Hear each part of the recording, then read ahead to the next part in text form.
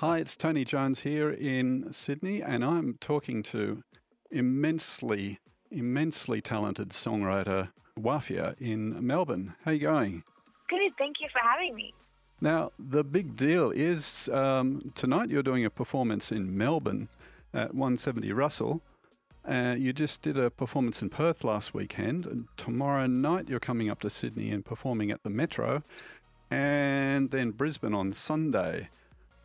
What's going on? Is it just this big tour? Yeah, so just came back home for a week and a bit to get these shows, and the Perth show has been amazing. So I can only imagine how much more fun these others are going to be. You've got a new video that recently came out, a couple of months ago. That incredibly catchy "Flowers and Superpowers," quite amazing. How's that going? Oh, it's been amazing. I'm so thrilled to see that song out of the world. It's been one of my personal favorites for a really long time, and I'm just so glad it's out there and people are listening to it and people like it. It's very catchy. Thank you. And what else is coming up soon? I have a lot of music that I'm really excited to release. I'm working my way to an album this year, which I'm really stoked on, and just lots more touring.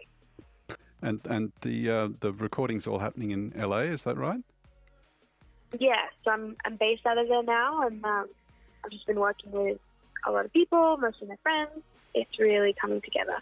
These stories, are they all personal or experience, things that you hear? Where do you get your inspiration for songs? Yeah, mostly everything is personal. I really don't know how to write any other way. I really love seeing how people relate to what I've gone through too.